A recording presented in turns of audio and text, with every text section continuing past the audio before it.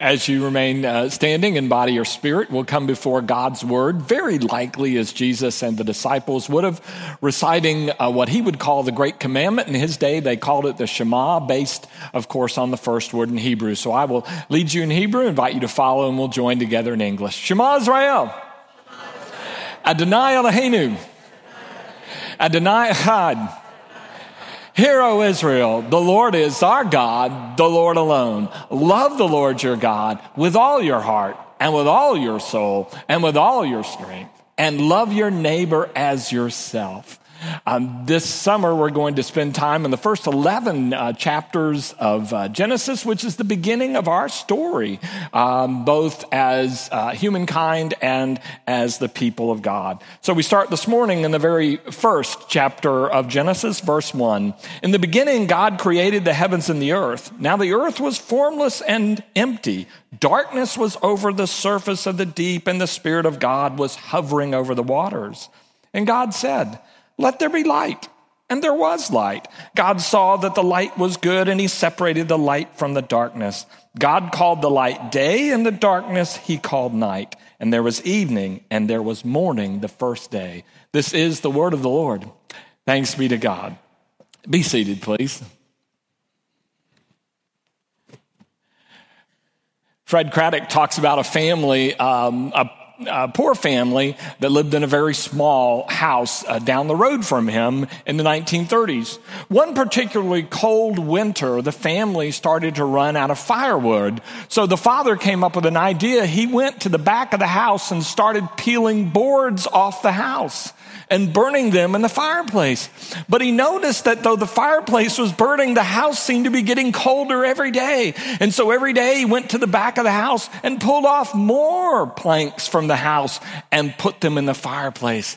And eventually, the house became extremely cold, in disrepair, and disgusted with the weather and the condition of his house, the man left the community.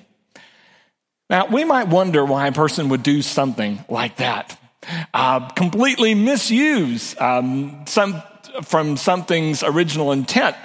And yeah, I think what we do sometimes with the Bible is very similar to that. Oftentimes we take the Bible and make it a place for debate or argument and use it in such a way that it strips it of the very purpose for which it was originally made. So for example, when we come to the first chapter of Genesis, we often will turn that into a debate about science or history, when in actuality, the boards on the Bible were never meant to be thrown into the fire of science or history for our discussion. They answer questions of a different sort. And so to try to go to the Bible and find specific answers for our 21st century questions sometimes not only is not helpful, but it leads to a greater frustration. So we, like the farmer down the road, just finally pack it up and move on. One scholar puts it this way: sometimes we come to the Bible with different expectations. It would be like taking a Fabergé egg and trying to break it open and see if there was a yolk inside. We would miss the real brilliance and beauty of what is there. So what I'd like to talk with you about this morning is probably the question the Bible wants to answer for us in Genesis 1. You may answer other questions, but let's at least look at these questions that I believe the Bible wants us to answer. And the first thing is, the Bible really, I think, is not interested in giving us timetables in terms of how many hours or years things took place. The Bible's not really interested in giving us a detailed rundown of how everything happened, because notice that creation, all the way to the creation of the first people, takes place in 26 verses. The heavens, the earth, everything in between in just 26 verses.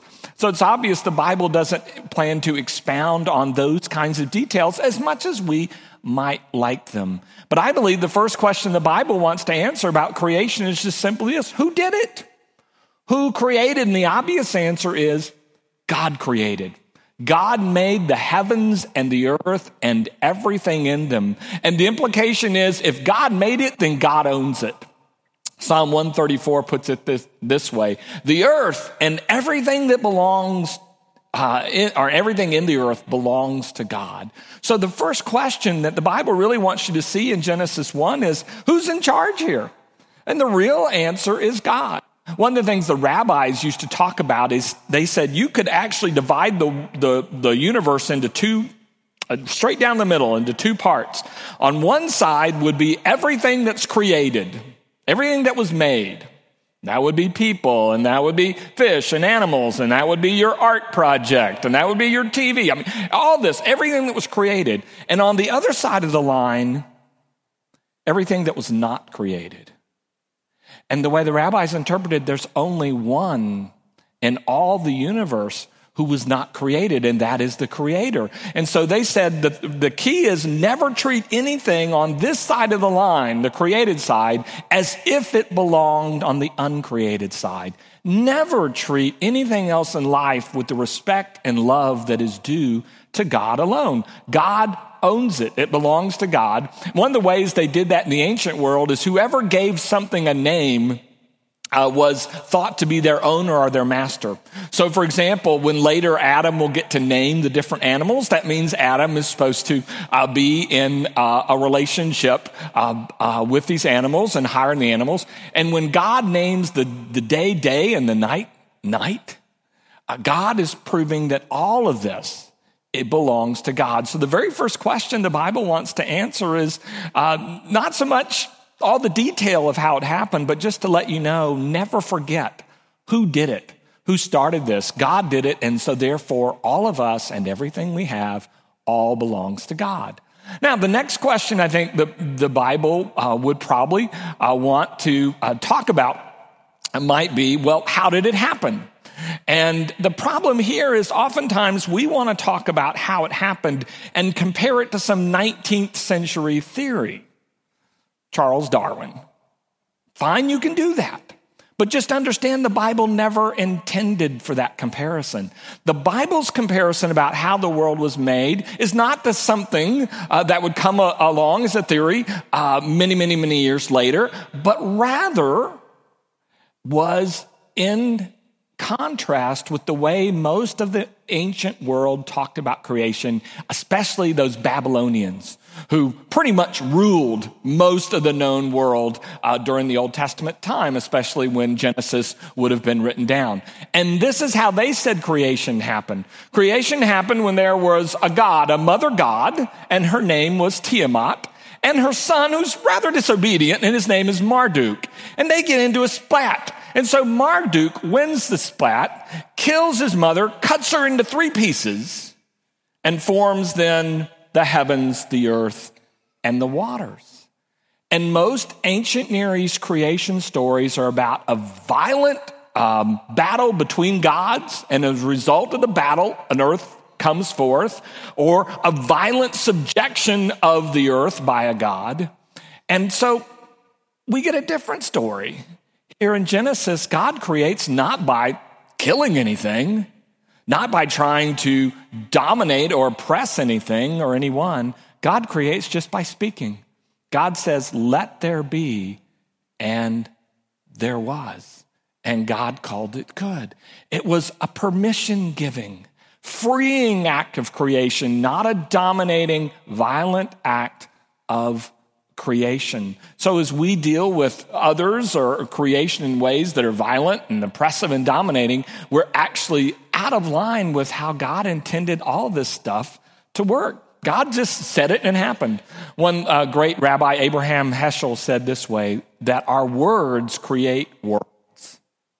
In that way, we're somewhat in the image of God, and that the words that we use actually have a power.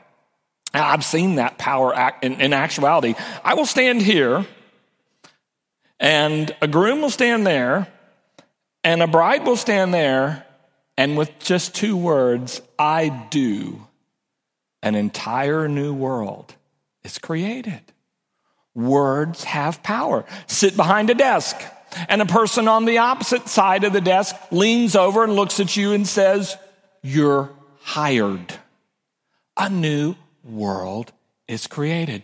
Bring the baby to the baptismal font and say, I will. And a new world is created.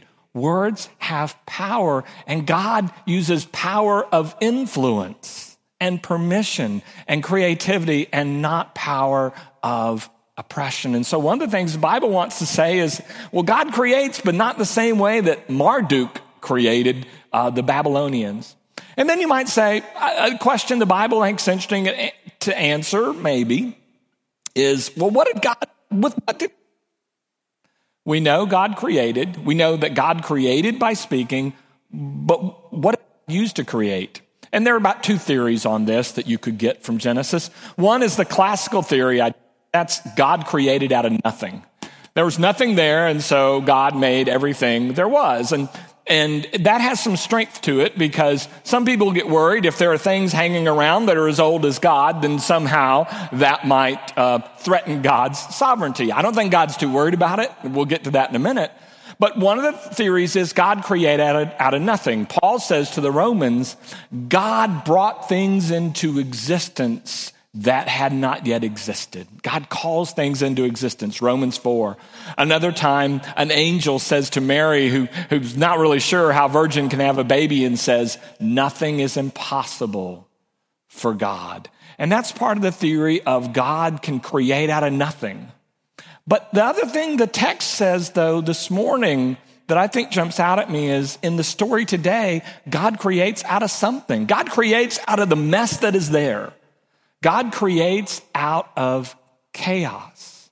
There is a darkness, a formlessness, just water. And water is a symbol in the Bible for chaos. You probably may have noticed this in the Bible. Israel doesn't have a navy. There aren't very many fishermen. Jesus calls about every fisherman available to be a disciple, because they were afraid of the water and the sea. One of the great things about Revelation is it promises us that the sea will be no more. Well, you and I might get frustrated. Does that mean we can't go to the beach?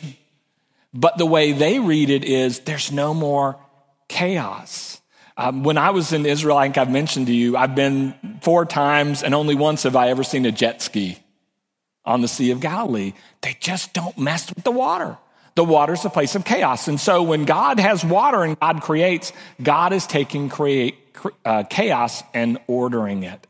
Well, I like that version because that speaks to my life. I mean, I get you. If you've been to my office, you understand chaos. Stuff on my desk and stacked up, and books sideways and vertical and horizontal and at different angles. But those chaos, the mess of our life, are God's Legos. This is what Genesis 1 says. God takes the stuff that's there and God puts it together in a way that makes something amazing and more beautiful. Remember the famous story of Michelangelo? When they asked him about his wonderful marble statue of David, and they asked him how he did it, and he said, well, I just chipped away everything in the rock that wasn't David. He took something and saw the beauty in it and cleared away. And I think Genesis 1 wants to say that about creation, that God looks down, sees a mess, and orders the mess in a way that brings something even more beautiful and powerful. I love what Jesus says in the book of Revelation. He says, behold, I am making all things new. But he doesn't say I'm making all new things. Just as at the beginning of the Bible, so it is at the end of the Bible, that God says, I will take whatever is there and I will make something more wonderful and beautiful of it. I think about my life and I think about the broken pieces of it. And I think about dreams or opportunities or mistakes and relationships. And I think of them lying around in different places. And I see a God, according to Genesis 1, that can take all of that and make it something even more amazing. I think that's, for me, the beauty of the creation story. There's lots of beauty in it. So I'm not here to argue about it, but just to invite you to look at some of the beauty. I'm reminded of Alexander Fleming. The name probably rings a bell to some of you. Works at St. Mary's Hospital in the 1920s and 30s in the UK, and has a cramped office there at the hospital, does Dr. Fleming, messy and cramped. And then he goes on vacation to Scotland and he leaves the window open. Well, apparently because he forgot and left the window open on vacation, a wind came through and blew something, apparently blew the penicillium in one dish into the staphylococci in another dish. Fleming comes back after 2 weeks, and of course, you know the story. Basically, in my layman's terms, you can tell I'm only the son of a physician and not a scientist at all. But basically, what he's come back is discovered, of course, penicillin, because from one petri dish, the penicillium into the dish with the staph, and he's seen the amazing results. Fleming always marveled at the accidental, chaotic nature of the discovery. And I wonder if our eyes were more open to creation and to our own lives, if we might marvel with all of the amazing things God does with chaos in our own world and our life as well. We look and we see chaos. God says, give me a little while. And God looks down and calls it good.